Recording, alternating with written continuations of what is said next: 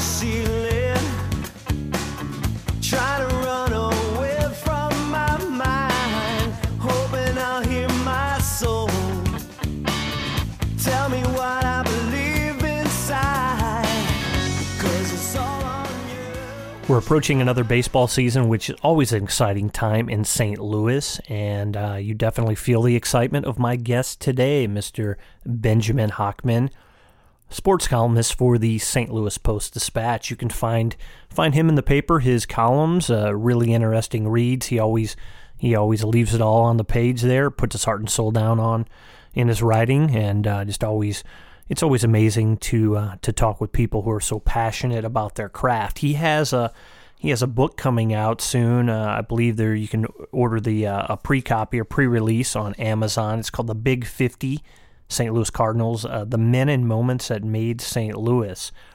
And it just looks really interesting. Ben talks, he gives a bunch of stories, talked to Rex Hudler, one of my favorites, and talked to many other sports fans and former Cardinals players to capture these moments, and it's just a really exciting passion project of his. So definitely recommend checking that out if you are a fan of the St. Louis Cardinals or baseball in general. I really enjoyed his story from the 2011 World Series. That St. Louis fans know just the big moment that David Freese broke out, and he was a hero of that October postseason. And Ben he gives a great telling of the triple that David Freese hit in Game 6, and then we talk a little bit about the home run that went on to win it, and it's just really exciting. As always, want to thank Dr. Mark Holland. You can find his information on the show page. First Capital Chiropractic for those of you in St. Charles, and then other locations throughout the St. Louis area, and can't thank Dr. Holland enough for his support. Also, want to thank my friends Christy and Tom Holman, who have just been great friends and who have just always supported my voice through podcast and my video work. So can't thank them enough. Tom is a huge Cardinals fan, so we'll have to get a book for him, and he can relive some of those great Cardinals memories. Also want to thank Songbird Cafe.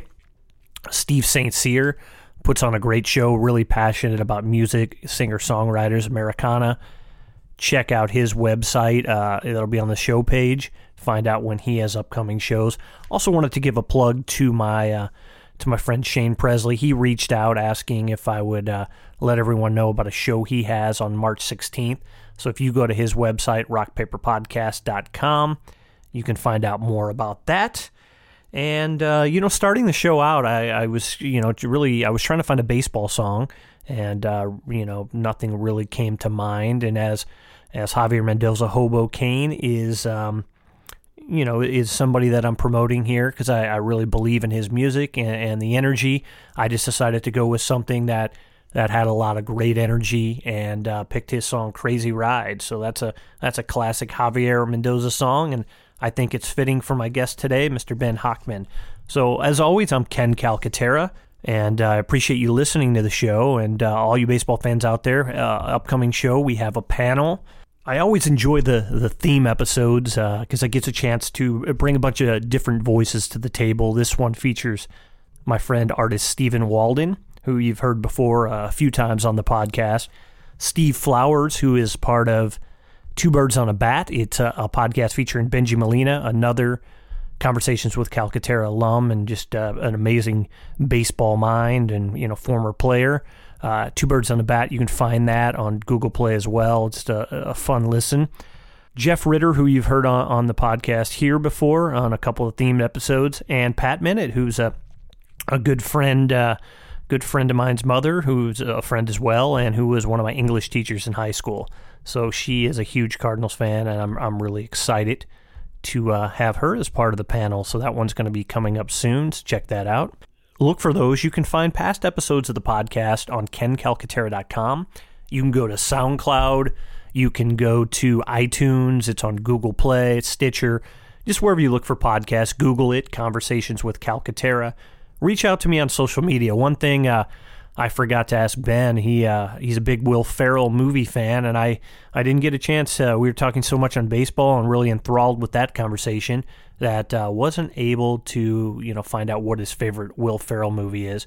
So we'll have to reach out to him on social media and continue that conversation, or may have to have a movie themed podcast, have him back again. So as always, thank you to Javier Mendoza for allowing his music to be used here on the podcast. And like I said, I really love to promote friends who are doing great things, and that's part of what this podcast is about. So check him out, HoboCane.com, and one more time, KenCalcaterra.com for me. Thank you for listening. Here he is, Mr. Benjamin Hochman. So, Ben, what were you feeling that day, that fateful day, when you received the call from the St. Louis Post-Dispatch? Well, I was at dinner in Chicago with my sister and my parents. My sister lives out there, and a 314 number popped up on my phone. I'm like, wow, I wonder if this has to do with Bernie Miklaus's job. You know, my idol, Bernie, was leaving the paper to be a radio host, and you know, I was a columnist in Denver for the Denver Post. I'd kind of gotten word back home that I'd be interested in the job, and sure enough, I'm like, wow, I bet this is it. So I stepped away from dinner, and it was the noisiest restaurant in Chicago. You know, 5 stars for noise. I mean, it was the noisiest place ever. So I went into the bathroom thinking that was like the only like quiet place, and like it was for a minute. I answered the phone. It was Roger Hensley, the Post-Dispatch sports editor, and we're talking. And then all of a sudden, like some guy comes in to wash his hands, and he's like, you hear this, you know, he's drying his hands, and there's a flush, and like it's somehow all of a sudden it's the busiest bathroom in North America, and the guy, and Roger's like, is this a bad time? You want me to call him? No, this is the perfect time. This is the perfect time. I can just barely hear you. That's all. And luckily, I didn't hang up on him. He didn't hang up on me. We continued the conversation, and next thing I know, I was wearing my best suit and sitting down for an interview in St. Louis. Well, it's great also when it's your mentor that you're replacing, so they know like you're one of those free agents they're looking for. Yeah. So it's a little better than if you're just a guy like, all right, let me call them. They don't know anything about you, and then you're in that situation like this guy. Exactly. Yeah. I don't know if we can hire this clown. Right. And I'm sure people still to this day wonder why they hired this clown. But but yeah, I mean, Bernie Miklaus was always so amazing to me as a teenager. I'd send him AOL instant messages and emails, and we would talk journalism occasionally. And of course, Derek Gould at the Post-Dispatch has always been a good friend of mine. And some of the Mike Smith, one of the editors there, I'd always known. So you're right, I had these connections there. So I wasn't just some guy from Denver. I was some guy from Denver that liked toasted ravioli. Right on. And it's good, that passion for sports writing. And I guess it goes to show, especially in this day and age of the internet, just reach out, because you never know who is going to be receptive to those questions. And I think most people are, you know, I personally, if somebody asks me a question about my craft or something like that, I get a charge from answering and sharing that knowledge. Yeah, I mean, I'd say this. My job is amazing because it's called sports writer. And think about the two words that are combined in it. Two of my favorite things, sports and writing. It would be, as I've joked to a friend before, if there was a job called cheeseburger eating Will Ferrell movie watchinger. Like if that was a job, you know, that would be your job. That would be your dream job. Well, no, I think it's equal to sports writer. Okay, it's like these are four things I love. You know, sports, writing, watching Will Ferrell movies, and eating cheeseburgers. Yeah. And the fact that there's an actual job in the real world that combines two of these passions is so great. So I love talking about writing styles, the creative process, the banging your head against the wall process of writer's block, and that amazing feeling of somehow escaping the grips of the defensive end that is writer's block trying to sack you. Well, how do you keep it fresh? Because I know I've talked to my friend Steve Zesh, who puts together the Cardinals magazine, and in the past, it's sports. I mean, there's all these little stories, but then again, when you're writing every day, it's the game and this and that. How do you go about personally keeping that fresh, or what is fresh in your eyes? Because you're going to see it maybe different than myself or other readers or other writers. Yeah, the cool thing about columnists is I have a lot of flexibility. So one day I could go to a Cardinal game and I could just let them have it. I could just, spew my venom onto my screen in 900 words and say how frustrated I am, like the fans are at the base running or the fielding or the management of the bullpen or what have you. But the very next day I could be like, all right, I'm in the mood to tell a story, and I'm talking to a player about something personal in his life that he's dealt with but persevered over, if you will, and suddenly I've got a story on my hands that no one knows, and I'm able to share that. And then the next day, again, it could be, the base running, are you kidding me with this? Aren't they, like, Little League kids know how to run the bases better, that type of thing. But I'm always, what I'm getting at is I'm always looking for a different way to approach the day's topic, because I've said this when I speak to students a lot at Mizzou, my alma mater, or at high schools here in town. I'll say, like, look, if we go to the Cardinal game ends, you've got an hour. If we gave a laptop to all 40,000 people, some of those people would probably be able to write a pretty good little piece, right? What they saw, what they think about the Cardinals. And so it's up to me and the guys and girls in the press box who are actually being paid to do this, who have a responsibility to their readership to, like, work harder, if you will, think outside of the box, think harder, report harder, do everything you can. So when you read the Post-Dispatch or go to the website, you're like, I'm glad I just spent 3 minutes on that, not like, another one of those. And there's a big difference between that, I would say.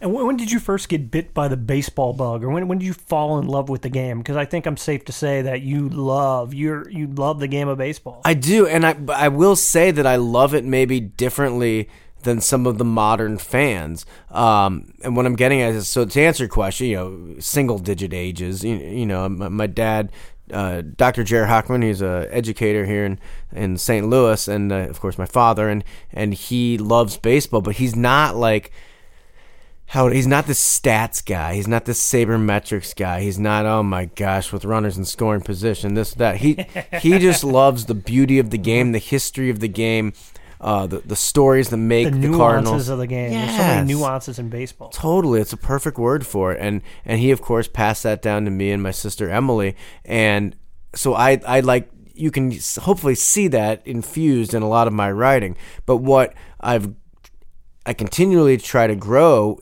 as a thinker of statistics. And it's almost like there's two different ways to look at baseball, like the beautiful, pastoral, historic, colorful, chalked lines and rosin and the whole thing, baseball. And then there's WAR and on-base percentage and OPS and VORP and things you've never heard of, and launch angle and exit velocity, and the things that you can identify as key parts of today's game that we didn't even have as kids. But they're right now, like, there are 9-year-olds and 11-year-olds who aren't trading baseball cards. They're swimming on websites, getting lost in statistics because that's their thing, and it's the modern game. So what I'm rambling about is I try to be both guys, but I was definitely raised as the former, as the guy who loves the storytelling aspect of baseball. And I think nowadays you have to look at both sides of that. So even though there's all this data these days, how is that guy, he may have all those numbers, but how does he react in the clubhouse? Right. Is this guy a poison in the clubhouse? Is it somebody that brings the rest of the team up? Because it's just amazing how one personality that's off can just throw the whole team, just out of whack. Sure. And I think about it all the time, like when I was in college. I won't say the guy's name. I'm sure he's a regular listener to the podcast, or if he is, he would be mad if I said his name. Derek was his name. No, just kidding. But anyway, it rhymes with Eric. No, this guy from the fraternity at the University of Missouri. We would all be in the meetings, right? And we'd be like the chapter meetings, and someone says we should do this with this sorority, and we should do this with this, and he would always go like, that sounds dumb. And we're like, no, but like, let's try it. Let's try. He's like, that seems like too much to do. And he would just, he'd be the anchor and just like bring it down. And I'm bringing up this dumb reference to my fraternity because even in clubhouses in the major leagues, there are guys like that who have these loud, strong personalities and whose negativity can permeate. And it's bad, and we've seen it a lot in sports. We've seen it in St. Louis sports over the years. And you're right. Like, the guy could hit 40 home runs, but if he leads the league in negativity, that might affect the outcome of some games. And you're looking at right now, we have maybe, I don't know if it's a record, but there's a lot of free agents still out there. Yeah. And you're wondering, and you hear, I listen to some podcasts and whatnot. and you hear like, okay, maybe the Cubs know what's going on with Jake Arrieta. Maybe there's something they know that nobody else knows. Same with Lance Lynn. So Sure. these are guys that are solid guys, but they're not signed. Maybe it's people want to get the discount because, and not so much the discount in salary per se, but just the years. Now the years these guys are demanding. Man. And I can't blame the owners if you get stuck 7 years for a guy that breaks down in 2 years. I don't know the Right. the intricacies of the contract or anything, but that's I don't know. That's a tough tough investment to make, I would think. I'll tell you, man. Like you look at the St. Louis Cardinals, and they're a key example of. I mean, I don't want to overdo it like the modern thinking, but you're talking about how Jake Arrieta is still available on March, whatever today is, and Lance Lynn and some other key free agent pitchers are available. Well, the thing is, a lot of these teams are saying, look, we could spend $70 million on these pitchers,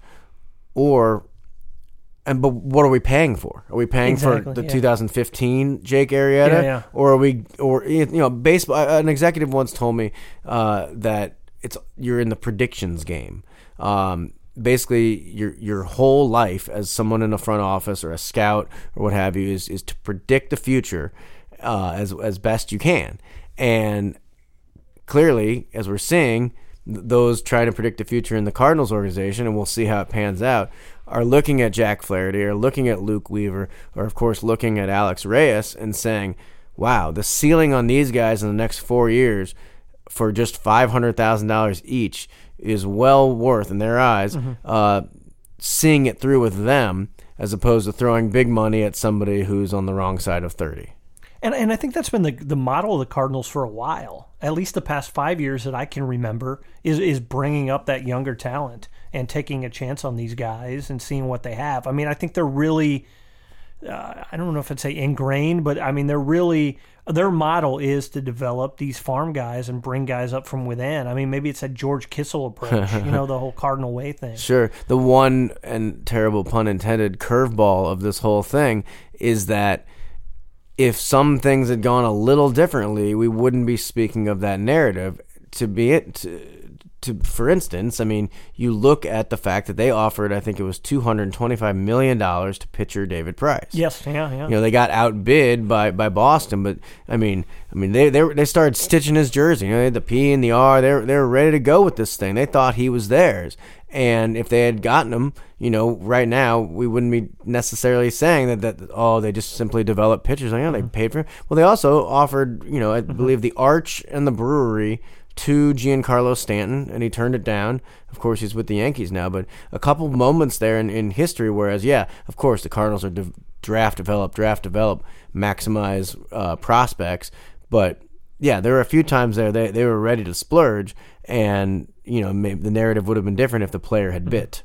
Oh, definitely. And I think, back when I was in college, I worked up in the press box, just a meal ticket guy. It was a great job when I was going to school. At Bush? Yeah, at the old Bush. Wait, I want to hear about this. So what era are we talking about? This was what I started there in, I think it was 97. Okay. 97, and I did that through, I think, 2001 maybe. And you were the meal ticket? Yeah, it was great. So I was an usher back in high school, and then one of my cousins, he was an usher as well. And then he knew some people down there, and then he had that job. Okay. And it was just like the press comes in and gives you like $7 or whatever it is, and you give them this little ticket, and they grab a meal. But where did you watch the game? So after the game, I worked until the third inning, and then I could go do whatever. Come on, just roam the ballpark? It was kind of cool, pretty much, yeah. Yeah, so my friends, like I said, I mentioned Steve Zesch of the Cardinals magazine, so he and I would check out some games in his seats, and just other people I knew, and I just met so many writers and media type people then, so it was great. And one of who I thought was one of the coolest people, Mo Zalak. Mo was always one to take some time out and just chat with me. So that was when he was an assistant, his early days. But I always admired Mo and thought he was a pretty smart guy. Yeah, no question. And just looking at it, I think they're definitely calculated with that, as you should be.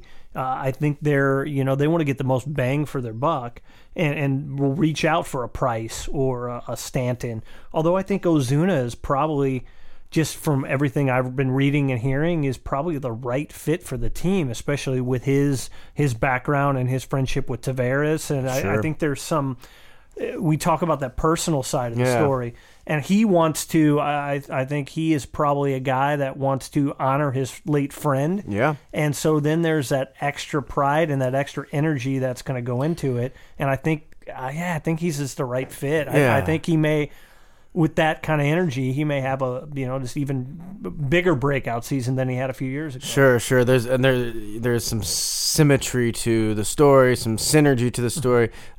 He of course is close friends with Carlos Martinez. That too, yeah. And then another aspect to the poignancy of life is he was teammates with and best friends with Jose Fernandez, who died with the Marlins, Yeah. I believe in 2016, and now he's coming to a club. You mentioned Oscar Taveras, a team that's forever affected by the loss of one of their own, and Ozuna is really fascinating. I was down there at spring training for 15, 16 days earlier in the spring, and Right on. it was really cool watching him right away be like the alpha male in the clubhouse. And we talked about that earlier in this podcast about how for every home run and on base percentage thing, there is the incalculable, is that even a word? Incalculable. That sounds good. Incalculable. Yeah, thank you. I'll go for it. Yeah. If not, we'll put it in the dictionary. Yeah. So, somewhere it's being somewhere someone is transcribing this and it's being underlined red. That word I just used. Exactly. But this incalculable, I guess, aura and clubhouse, factor that he is, and right away he's in there and he's like a magnet. Everyone's kind of turned towards him. Alex Reyes, Yadier Molina, Tommy Pham, of course Carlos Martinez. They had a lot of music playing, and it was just a very new dynamic to the clubhouse that I hadn't seen in the past couple years. That's great, and we need that, especially the last couple of years, no playoffs. And, Right. So I like that. I like the sound of this. Yeah, it was. I mean, and here's the other thing about Ozuna is you could argue that he's getting better. Some people will look at his stats and be like, "Oh, he might have peaked last season." But I think the optimist says this is a guy who can be an MVP candidate. So, yeah, I mean, is there wood around here? Let's knock on some wood. I mean, we're not going to jinx the guy, but hopefully he will be the cleanup hitter that St. Louis yearned for, and they need everything they can do to catch the Cubs. Definitely Cubs. I mean, they're stacked. Those Cubs.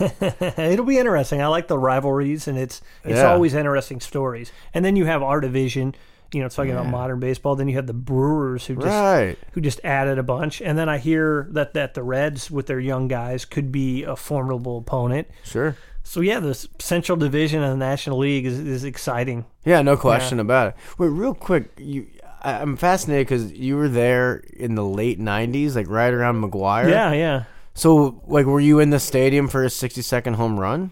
So that one, I was there for 61, and then I had a class the night for 62, and I was so focused on school that I skipped it.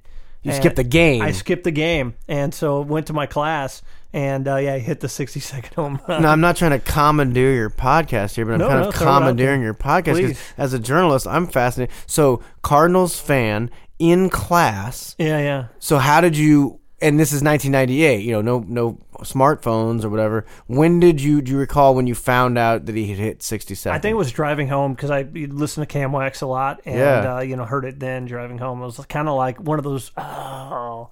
I mean, you never know. Is he going to hit it or not? And it was one of these 8-week classes, so you can't miss. You miss one, you're so far back. So did you pass the class? Yeah, I think I had an A. It was a philosophy class. It was, good. It was great. That should have been something to discuss in the philosophy class. I think philosophy of skipping school I think for we something. might have, yeah. And I think my professor, was like, "What are you doing, man? Why didn't you go there?" I was like, you know what?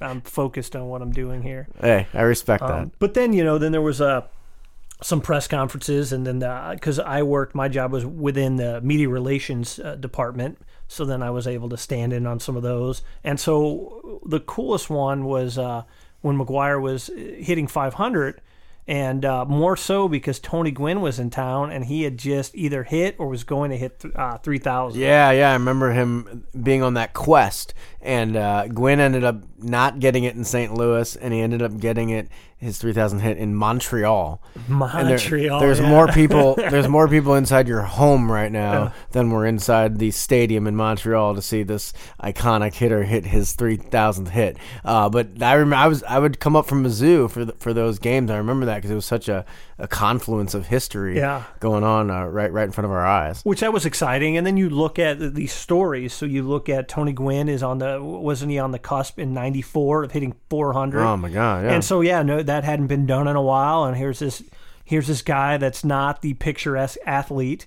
And it says he can hit the ball, and he's just tearing it up, and it's like, wow, this guy's going to hit 400, and then they strike, and you're just like, oh, what's up? Oh, I mean, the what ifs in sports history. I mean, we could do a whole separate podcast in a fun way, just about like the what ifs, and I believe he finished with 394, and Angela, as my wife, she and I went to San Diego for our honeymoon. There's a beer, local beer, of course, called 394.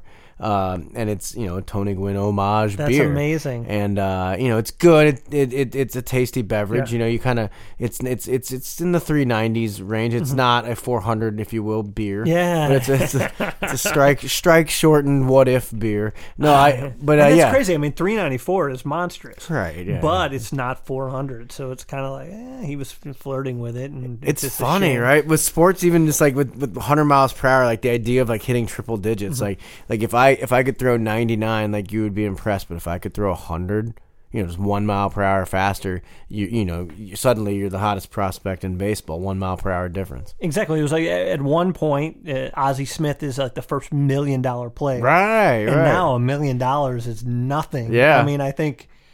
Who was Bat it? Boys make or that. I keep hearing like, oh, maybe we should get Moustakas for a year. Maybe he'll solidify third base, and let's give him like $25 million. It's just a drop in the bucket, like $25 million for a pillow contract. That's pretty amazing. But looking back, speaking of Ozzie Smith and looking back, what is your, I guess, favorite Cardinal memory? Do you have just one? That's impossible. Well, I mean, what's a couple? What stands out in your mind? All right, let me try that again because it's got to be David Freese. It's got to be that game. I was in the last row of the bleachers for Game 6. My gosh, I mean, and from my angle of the triple, he hits it, and this thing is floating, and I'm watching the outfielder, and suddenly I lose him, and I can't see the outfielder.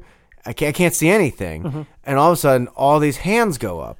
But I don't know if that's for are those Rangers fans who just are celebrating. It was all happening so fast. Yeah. Or is it Cardinals? So basically, did he catch the ball? Is it a home run? Or the third option, he didn't catch the ball and it's rolling away. And so I'll never forget spotting the ball and just screaming I was like a 3-year-old, like, there's the ball.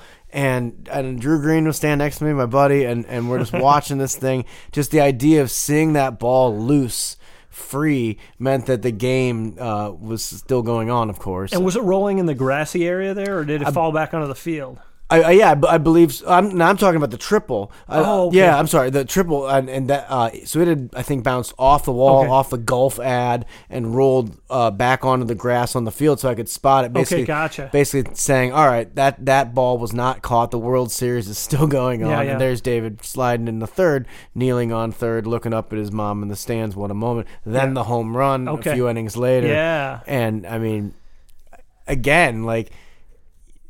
St. Louis, we, especially in a Twitter world, our fans complain every day about something. There is frustration with Matheny. There's frustration with this guy and that guy and the way they're fielding and throwing. And if the Cardinals don't go 162-0 and win each of those games by at least 3 runs, there is room for improvement in our town.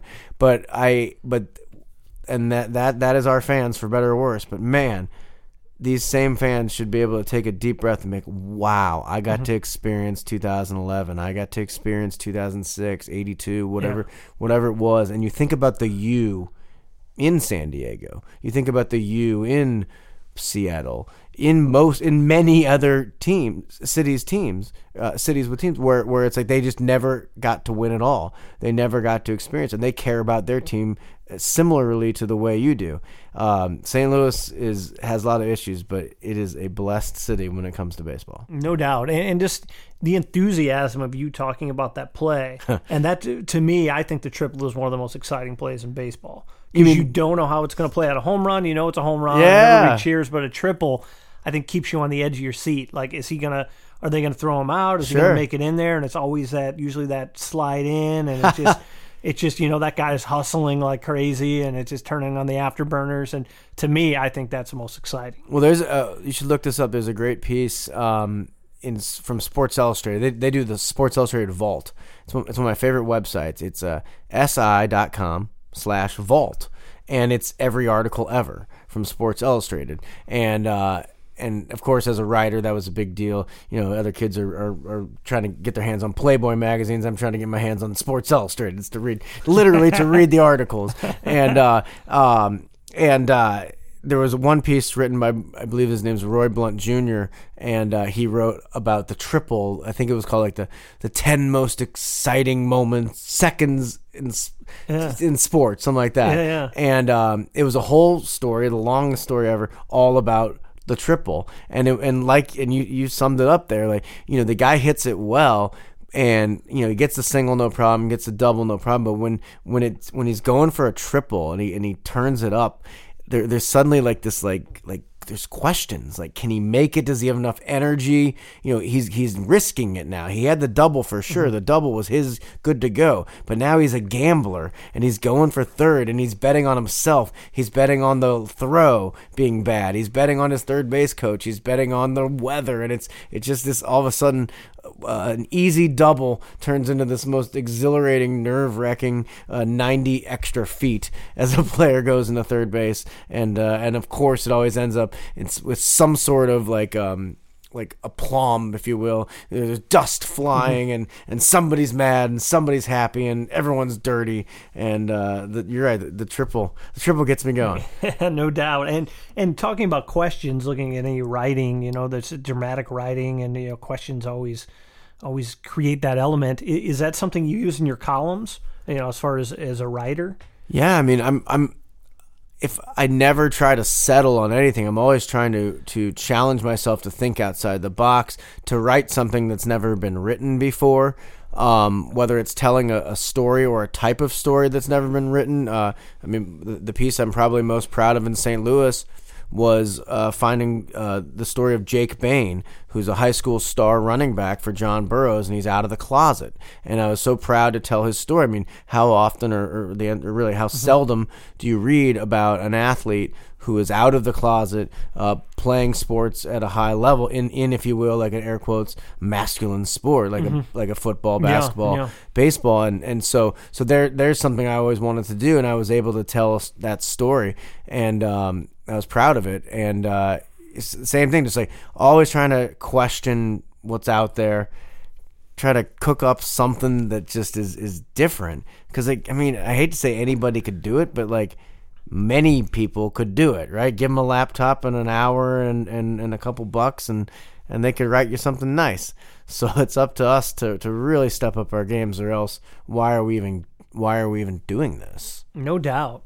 And in talking about Cardinals moments, that's one thing that you have accumulated and gathered, and some various stories on Cardinals moments. Yeah. I haven't seen it yet, but I'm really excited to at some point. Tell us about your book. Yeah, this is a passion project, love letter to St. Louis. I wrote a book called The Big 50, St. Louis Cardinals, the men and moments that made the Cardinals. It's basically 50 chapters, and I made sure to write a book that hadn't been written before. And there's so many fantastic Cardinal books out there with stories you've heard and such. So with each chapter, I tried to just write something new and fresh and different about the people we adore. Whether it was interviewing a circus acrobat expert about Ozzie Smith. So a kid that is a great angle. Yeah, Man, I love it. And then there's so many celebrities that grew up here. For instance, the I mean, Jenna Fisher from The Office, I talked to her. John Hamm shared the story about Game 6. So he was on set, dressed as Don Draper, and they're on set, and then they're running back to the trailer to catch an inning. And Jay Ferguson, one of the actors, played Stan Rizzo. He was a Rangers fan from Dallas, and so they're in their outfits from the 60s talking trash. I mean, I love stuff like this. That is fantastic. And, there's 50 chapters of this with different stories, different emotions. And I of course I interviewed Mike Shannon. I interviewed Ozzie and Willie and like the standard people you would want interviewed in these books, but I also tried to bring new, fresh voices to talk about the Cardinals, and I'm pretty darn happy about it. That sounds really cool. Looking at that, so how did you bringing those new, fresh voices? You kind of just asking them, hey, what is your favorite Cardinal moment, or who's your guy, who's the player that you followed, things like that, and then seeing what they threw out, or did you have anything in mind, or did you know John Hamm was Game 6? This was a moment. How'd you go about researching or pulling that from them? Sure, each one was a little different. Like for instance, I knew. So I like Hamilton a lot, the musical Hamilton. Yeah. I was fortunate to see the original cast, and I knew that the gentleman named Christopher Jackson, who played George Washington, is from Cairo, Illinois, or maybe it's Cairo, Illinois, since all places named after a famous place are not pronounced. I think that it may way. be Cairo. Yeah, like Versailles, Missouri, exactly, and what have you. So. I knew that he was from the area and a Cardinals fan, so once I was able to get him on the phone, I didn't know exactly where we were going with this, but I knew he would have some passion. I'll tell you this, like, no matter where you are or who you're talking to, you could be with, President Trump or President Obama or like the most important people on the planet or whomever. Everybody has the player they loved growing up. Oh, no doubt. Yeah. And my point is, whether you're with the President of the United States or anybody powerful or anybody, if you start talking about your childhood baseball player, we're all 9 years old all of a sudden. It really brings you back. And I mean, you could probably see me just smiling as I'm sitting here telling stories about the Cardinals, because it just brings you to a special spot, regardless of how successful you are or how powerful you are. So with this gentleman who, Christopher Jackson, famed Tony Award winning actor, I get him going about Ozzie Smith, and he can't stop talking about how he used to be in the front yard and he would try to do the flip, and his buddy was right there, and they're talking trash, who can do it, and then they're on the road trip coming up to St. Louis, and they wanted to do the trifecta of St. Louis, which was Six Flags, a Cardinals game, and the Riverboat McDonald's. He's like that. He's like that was heaven to me if I could do those three. And so I would try to do that with people as I was interviewing them and getting them going. And for instance, also we talk about thinking outside the box or writing outside the box. Like how can I capture Yadier Molina? How can I capture how revered he is? Well, how about I interview a Cubs fan who hates the Cardinals, but even he can admit that Yadier is pretty dang good and represents baseball the right way. Just trying to take things that we know and write about them in a different way using different voices. That's fantastic. When does the book come out? Well, you can buy it online now. Oh, it's out now. Okay. Yeah, you can buy it online, Amazon.com. Just type in The Big 50 Cardinals. The Big 50 Cardinals. It'll be in bookstores. The pub date is May 1st. Okay. It'll be trickling into bookstores prior to that, but definitely on May 1st, May Day, The Big 50 Cardinals. Right on, man. Right on. So who was your favorite Cardinal growing up? Well, this is interesting because as I became an adult and lived in New Orleans and then Denver, people would always say, like, "Oh, you're from St. Louis. You're blessed with great baseball your whole life." Blah blah. So I was born in 1980. My first years of first year of understanding baseball is 1987. I'm bringing this up because basically from 88, so I was age 8, until 1996, age 16, they sucked. They were terrible guys. Some bad baseball. So my whole childhood, just like the way the math lines up, like I didn't have the standard St. Louis childhood where you're blessed with greatness. I mean, I had Ozzie, don't get me wrong, But I mean, there was a lot of Tom Bernansky, a lot of Felix Jose, and Todd Zeal was supposed to be the savior. And stuff. So I actually kind of learned to suffer a little bit. So I didn't really have. I mean, Ozzie, I hate to say by default was my favorite player, but I didn't really have like. I guess it was Ozzie. Limited choices, yeah. Limited Maybe choices. Jose Oquendo. I mean, he was like he was Yes. a guy that I really liked. So he wasn't the marquee guy, but Right. the secret weapon, man. And it's like, Oh, yeah, yeah. the secret weapon was fantastic. And in this town, something cool about the fans is that they recognize who cares on the team. Like you can just tell that Jose Oquendo cares about being a St. Louis Cardinal, about wearing the birds on the bat. And same with Willie McGee, of course, who I wrote a whole chapter in the book about the phenomenon of Willie McGee and how someone who's not even in the Hall of Fame in Cooperstown could arguably be the most beloved Cardinal of his era.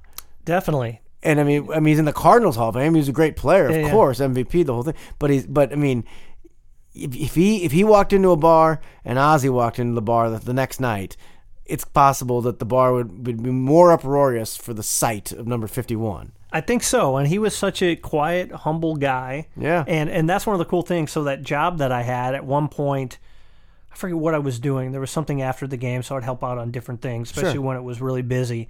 And usually I'd kind of keep to myself, be very professional. I was in the Navy at one point, so wow. I could do that, just be just super professional. Maybe overly, Gotcha. so like having no fun. Right. But one thing, so the year that Willie McGee was going to retire, maybe that was the deal. Because I don't know if it was postseason, but that was just one moment, and I just walked up to Willie McGee and I said, "Thank you for so many memories." Wow. And I just kind of had to break out and like, all right, if I get in trouble, I don't know if Right. I'm going to get in trouble or whatnot. If that's, but this is something I had to do. What and a it just moment. felt so good. That's and cool. And he was so humble, like, "Hey man, thank you." And it's so cool to see him coming back as a coach this year. Yeah. So that's fantastic. Yeah, there's one in the Willie McGee chapter in the Big 50 Cardinals. I interviewed an old player that not a lot of people remember the name of, David Howard. And yeah. He's kind of there. He played for a couple years for the Cardinals in the late 90s, so he was teammates with Willie. Their lockers were near each other. And he went up to Willie after the final game in, I believe it was 1999, said like, "Hey, is there something I can have of yours just to take? I revere you. You're one of the best teammates I ever had." He's thinking he could get honestly an autographed ball, maybe. Willie gives him the game-worn jersey from Willie's final game and just gives it to this guy. He's like, "Willie, man, this is a little much." He's like, "No, I respect you as a teammate. You should And that's take it." Willie McGee. Yeah, That's why. shirt off his back, literally. Exactly. Yeah. And that's why I think having him and Oquendo this year back, Willie's never coached in the major leagues, but having Oquendo back and having Willie for the first time with just everything he's done in the minor leagues and spring training and all that, I think there's going to be a lot of these players are going to be so much better players than they would have been without. So no question. And I've gotten to know Tommy Pham a little bit, and Tommy speaks so highly. Yeah, he's intense. I love his passion. He speaks so highly of Willie McGee. Maybe you've heard the story or not, but Willie was a roving instructor in the minor leagues, and he basically gave a forlorn Tommy Pham some motivation. Like, "I think you're a big league ball player." And to hear that from Willie, who of course was an all-star and an MVP and everything like that, and then moreover just a revered thinker of the game, who was telling that to young Tommy Pham. Tommy took that to heart, and we the baseball writers give out the Baseball Man of the Year award every year, and Tommy won it last year. And for St. Louis, it's for St. Louis, and Tommy won it. And at his speech, he brought up Willie McGee. Pretty cool. That's awesome. I know another one of my favorite players was Rex Hudler. Oh, I interviewed him for the book. Those scrappy guys, man. those are the kind of guys that people in St. Louis love. Well, here's a story for it that's in the book. Did I mention I wrote a book? The Big 50? The Big 50. The Big 50, all Yeah, right. the Big 50, yeah. Amazon.com. That's right. And I need to get one of those show links. I have to figure that out and use my show code. Oh, yes. I haven't figured that out yet. All Yeah. right, back to your story. Right. You can just make up one that's silly, and then people are like, "I've typed in the show code." So Rex Hudler, and we had this poster at our home, and maybe you did too. It was a Vess Soda poster, life size, Hurricane Hudler. I did not have that, but that is Oh man, that sounds amazing. So basically, it's Rex, and for those that don't know, Rex Hudler, he played in like I believe it was like 90, 91, 92, like right around there, and he was just known for hustling. Wasn't an amazing hitter, but definitely played the game played the game the way you wished everyone would play the game, and he embraced it. So his nickname was Hurricane, and so the poster was a life-size poster of him standing there, but his uniform was dirty, and he told me this story, and I loved it. It's quirky and awesome, the whole thing. Like the photo shoot was, let's say it was at 11 a.m. He had his jersey, and he's like, well, I got to get this thing dirty. I can't be, if I'm going to be in the photo, I got to. So he's like, so he's like, what should I do? So he drove, I guess it was near the ballpark, a simpler time. He drove to the ballpark, and they were like getting the field ready for the game.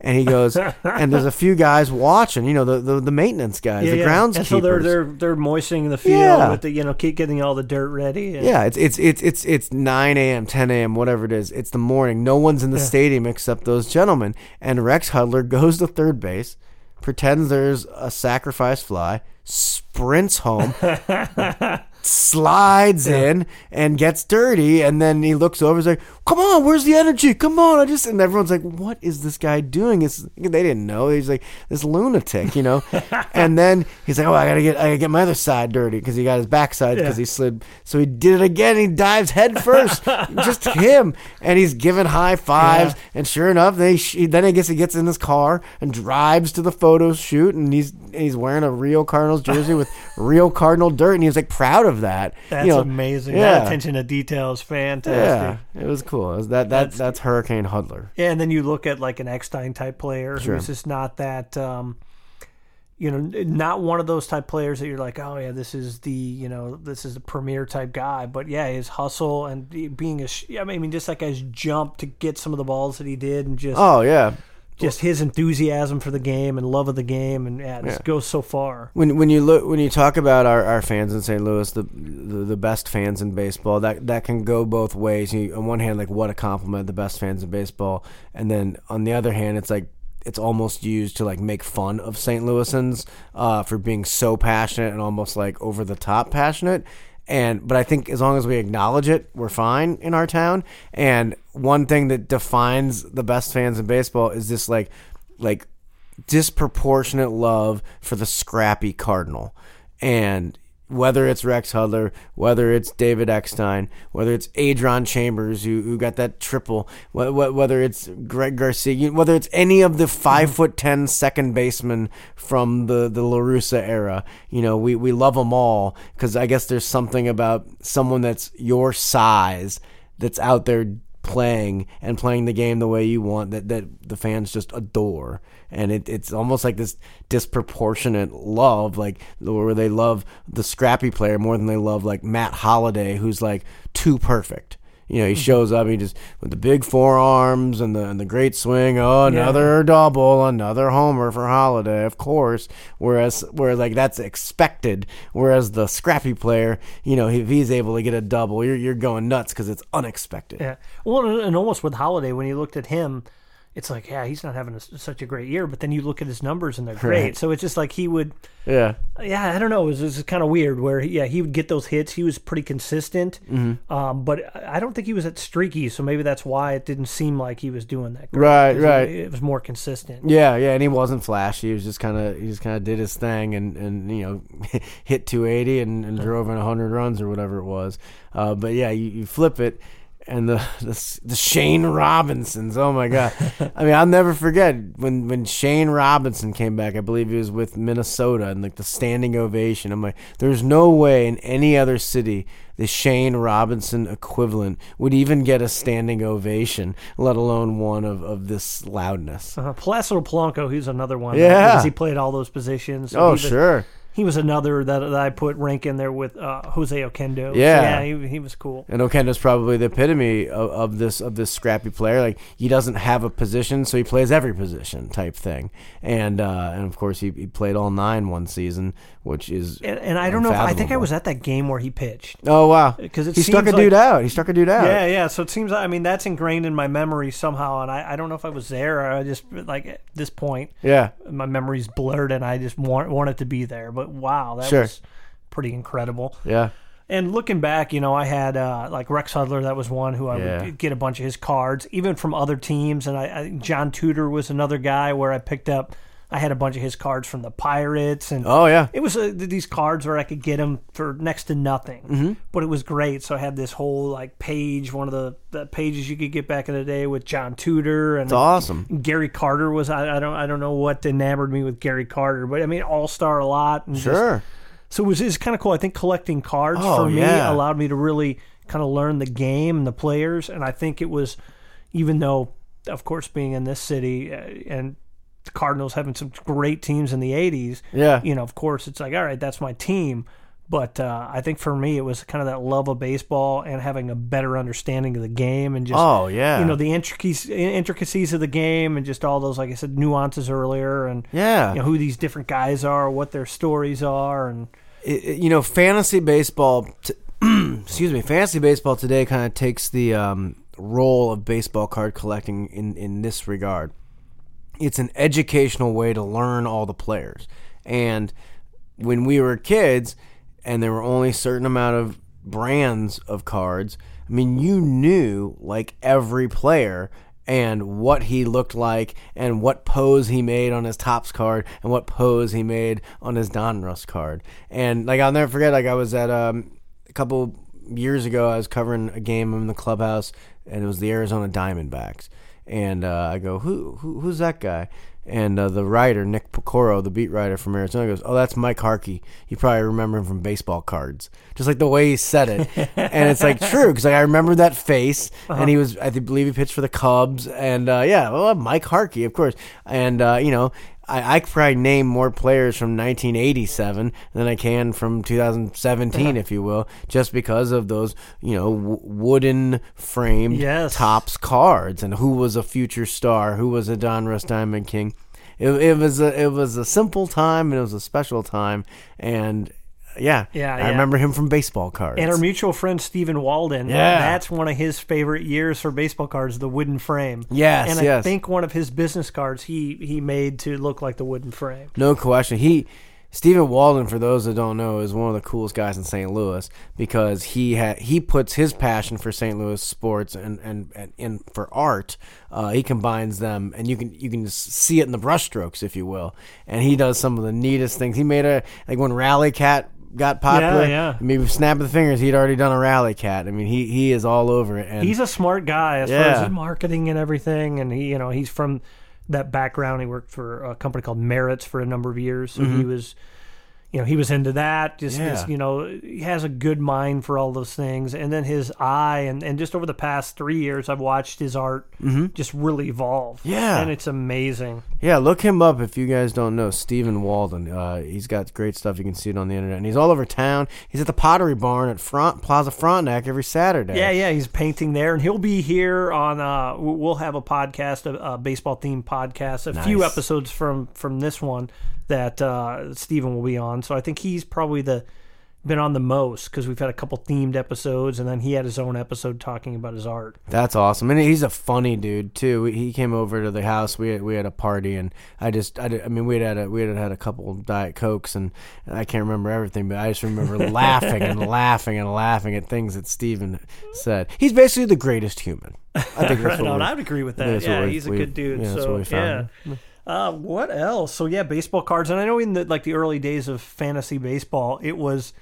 When I started it, I think it was like 93. Okay. And this buddy of mine, I don't even know how we scored, or there was some formula, but you had to do everything by hand. Uh-huh. And so it took forever.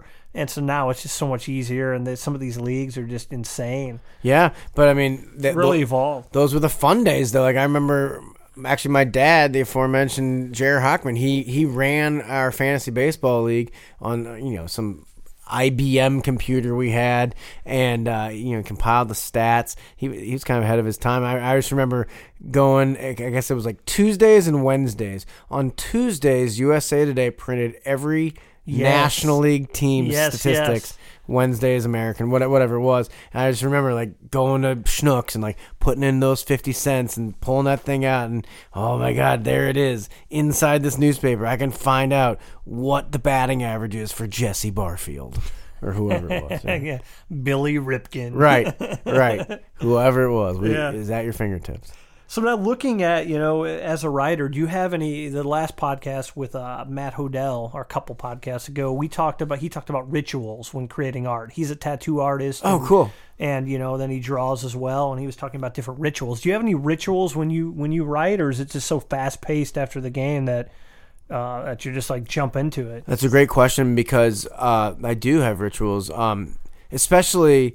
Like, for instance, today we're doing this on a Monday where I wasn't writing off of a live game. So I'd done interviews about a Missouri basketball player, Jordan Barnett, played at CBC, is now having a good year for Mizzou. So I had done the interviews. So really I had the afternoon. I went to Blues practice in the morning, did a little thing on them, but then the afternoon was Jordan Barnett. So my point is I wasn't on deadline, I was, but I wasn't like, I didn't have a half of an hour. Yeah, no doubt. So one thing I always do is procrastinate. The next thing I always do is I like to read something awesome before I write. I guess it just pumps me up the way that maybe I don't know what the equivalent would be. Like, I mean, the idea of like listening to like music to pump you up to do something. Yeah. But like for me, like if I go to Sports Illustrated's website, si.com/vault, and read the old story about triples, and I'm reading it and I'm loving the way this sentence is going, and I'm so enamored by that usage and that metaphor, and all of a sudden, like, I want to write. Oh, I have the opportunity to write the Jordan Barnett story. Nice. The next thing you know, I'm writing. And I'm not saying it's Sports Illustrated level, but I'm saying I'm fired up about the craft. And then the other thing I do is I twirl my hair incessantly, and it is a peculiar, I guess, habit, but it's also fun because my hair is longer, and I can make all sorts of shit. I'm almost like a balloon artist who can like, oh, you want a horse? Here's a horse. Here's a pig. And my wife loves it. I'll do like a unicorn or some. One time I was able to make like a loop, and I made like a heart out of my hair. It was. I mean, I'm not an artist like a Stephen Walden, but in a way, I'm an artist of hair. No, I don't know what I'm talking about. But that is an example. So you do some hair art, and then that'll get you focused on your writing after you've read. Nice. Yeah. And I love, like, Angela, she'll come in like, you're going to pull all your hair out. I'm like, do you see how much hair? Like, I basically look like Mr. Cotter. I have so much hair on my head. I'm like, I don't think I'm going to rip all of it out while I'm writing the Jordan Barnett column. That's an amazing ritual there. Yeah. That's a good question. Great question. Thank you. Yeah, Matt Hodel inspired that, so thank you, Matt. What was his, if I may, real quick? He didn't specify any specific rituals. He was just talking about having rituals and how that gets you in that space. Yeah. And so we were all over the place on that. That was a lot of fun as well. Awesome. I'm gonna look that one up. I can't wait. Yeah, please do. And then there's another Tony Rehagen. Oh, my man! I know Tony. Yeah, not really well. I made it sound like I'm trying to claim Tony.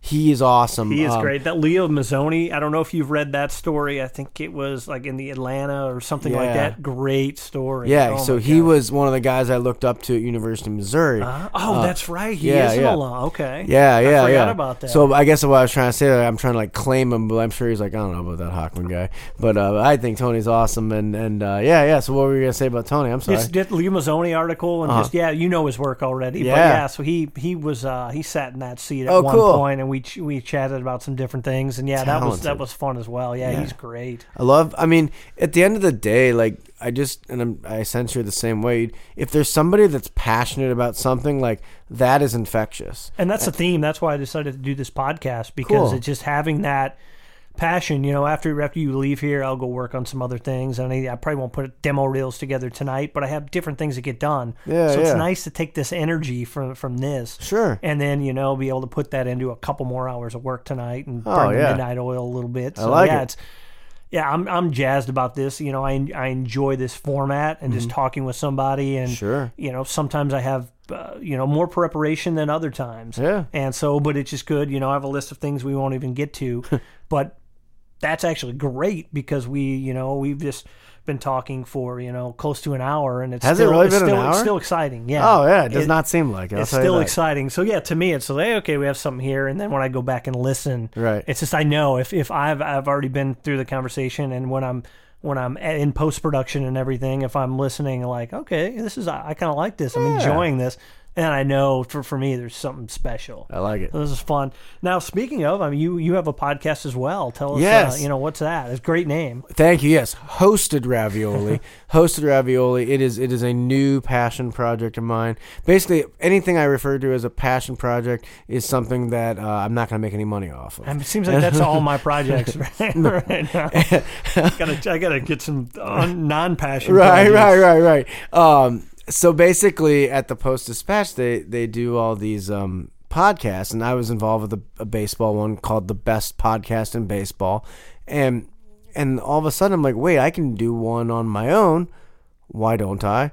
And I just, again, I didn't want to do something that's already been done. And it's funny. So one of my favorite dudes in town is Tim McKernan, and he's got a St. Louis themed podcast, but he interviews actual important people. So my idea was to do a St. Louis themed podcast, but interview like C- list celebrities that we remember from our childhood. So I have a shot at this.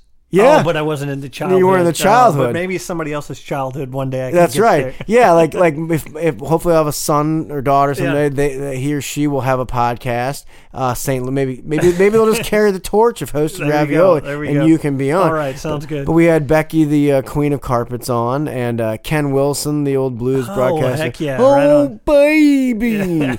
We interviewed him. That one will come out this week. Okay, cool. And we just have. And if you ever have any suggestions, or any of your listeners have suggestions, at Hosted Ravioli, at Hosted Ravioli on Twitter, because I mean the whole point is like to entertain people. So if you have suggestions, like things I like, will definitely have some suggestions. Yeah. I mean, Schweigingle. I wonder if those guys are still around. exactly. That's classic. The Boatman's guy is another one that I hear yeah. about, and Guy Phillips from DB's Delight, and we could do this all day. It's fun, Yeah. and Hosted Ravioli. Hosted Ravioli, very cool. So the Post is doing that, right on. Yeah, I listened to the Becky Queen of Carpet earlier, and we had her for my final year when I was at Webster University for a media award show. Come on. She was one of our presenters. Really? Yeah, I think it was this guy, Aaron Crozier, this friend of mine, who was, he was really stoked about having Becky, and she was great. She was cool. Yeah. A lot of fun. Really cool person. I should have done better research heading into it, though. I was really excited. I was like, so whatever happened to Wanda, the Princess of Tile? And she goes, she's dead. I was like, oh my God. I kind of thought of that too. I was like, oh, yeah. I was like, so anyway, tell me more about your crown. It was a bad transition. I felt bad. Sorry, Becky. Oh, no worries. We'll get to, we'll wrap it up with a few serious questions. Okay. Sometimes I like to go with that philosophical path and all that. Sure. It's been a blast talking baseball, though. Yeah. But what is the best advice you've ever received? The best advice I ever received. Wow, I'm pausing not because I'm trying to dodge the question. I just really want to get it right. Sure, yeah, take your time.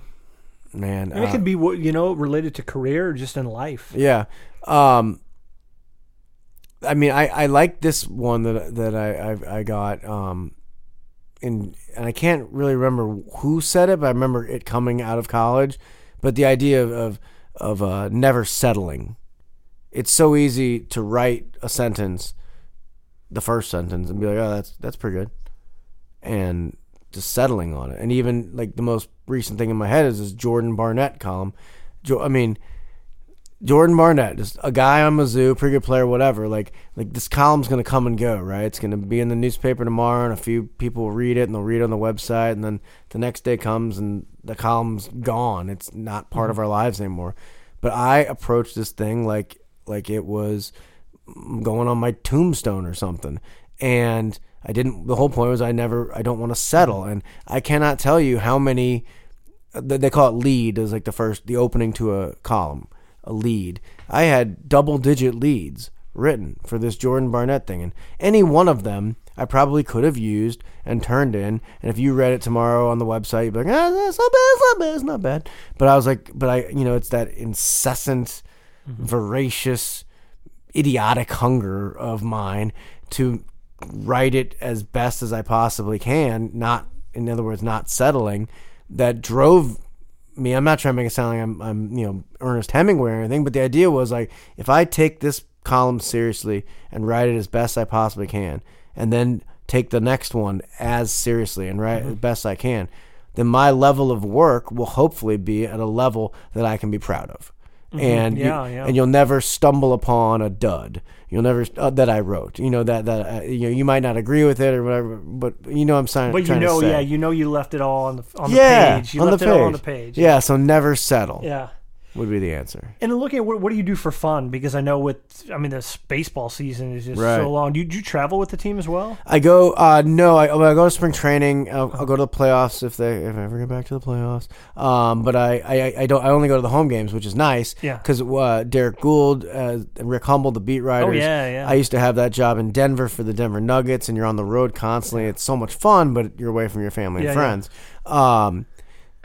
Free time. Gosh, embarrassingly, I spend a lot of it on Twitter. But one thing I like to do, my favorite show is This Is Us. I don't know if you've been watching that. I have not. I'm familiar with it, but I haven't started watching it. Give it a Bill shot. Cott was in it. He played the mailman. Yeah. So Bill Cott from this area. Yep. Another great St. Louisan. Of course, doing yeah. some cool things out in L.A. And he was in the scene with Sterling K. Brown, the star of the show, who went to MICDS and is from St. Louis. Yeah. So that was a fun St. Louis moment. I love that show, and my wife loves that show. And that was a cool one to watch. This is just completely cheesy, but the show began right as our relationship started getting going, in the fall of 2016.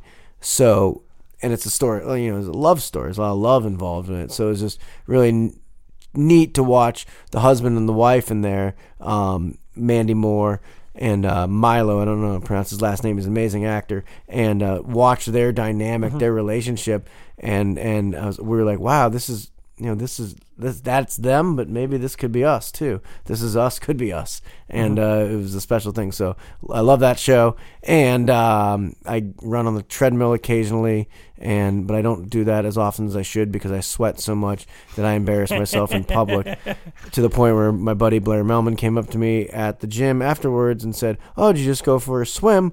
I said, "No, I was running on the treadmill," and I was so drenched in sweat. And he wasn't being funny, or maybe he was, but either way. Yeah, my friend Jim Ousley, who is another alum of this podcast, is like this. I don't even know the word, but he is a sweater like this. It's just he was in a short movie called The Bloodfest Club. So he does some acting, he does a lot of writing, and I was shooting behind the scenes, and he was just drenched, and he commented on that many times. So I like those. I like the little points and anecdotes when I can relate it to another friend. Else I talk to. Tell him if he ever needs to, if he ever wants to just vent to someone have who a support group of sweaters. And speaking of, talking about This Is Us, but you've also you had a role in a movie. Tell us about Angela's movie. Can't forget that. So my wife, Angela LaRocca Hockman, is amazing, and she and her brother basically had this idea. I mean, she does movies and commercials and stuff in St. Louis as her on the side from her real job, and she loves it, but she wanted to make one of her own, so they raised the money, and she directed it and wrote it. And it was funny because when we first started dating, she was just starting to cast the movie, and I'm a ridiculous human, and she was telling me about the character, Cousin Anthony, who was like this, basically stuck in the year 2000 bro type guy who thinks he's cool with the ladies, but really is just the biggest dork in the United States. And I was like, I can play this role. I can do this. Nice. So we would be on dates, and she would be telling me about Cousin Anthony, and I would start reading the menu as if I was him. Mispronouncing things like Merlot. You want some of this Merlot? I'll show you. I love Merlot. The dumb, but it was just doing that. And she, like, for some reason, I fooled her into thinking I could act.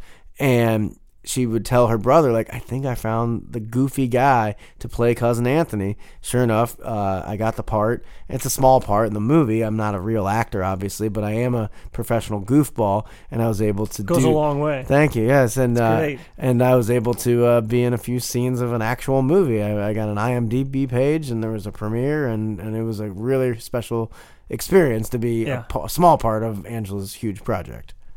Definitely. Last question. We'll go a serious one. But first, where can they find that project? Is it out there on the net or through your Twitter? It's called Must Fool Everyone. Must Fool Everyone. Just put it into YouTube. It's on there. Awesome. Yeah. It's 28 minutes. It's just a fun little comedy. Must Fool Everyone. All right, and I'll put a link to that in the show notes thanks, well, man. so then everybody can check that out. And then we'll talk afterwards and whatever else we can put in there so they can follow you.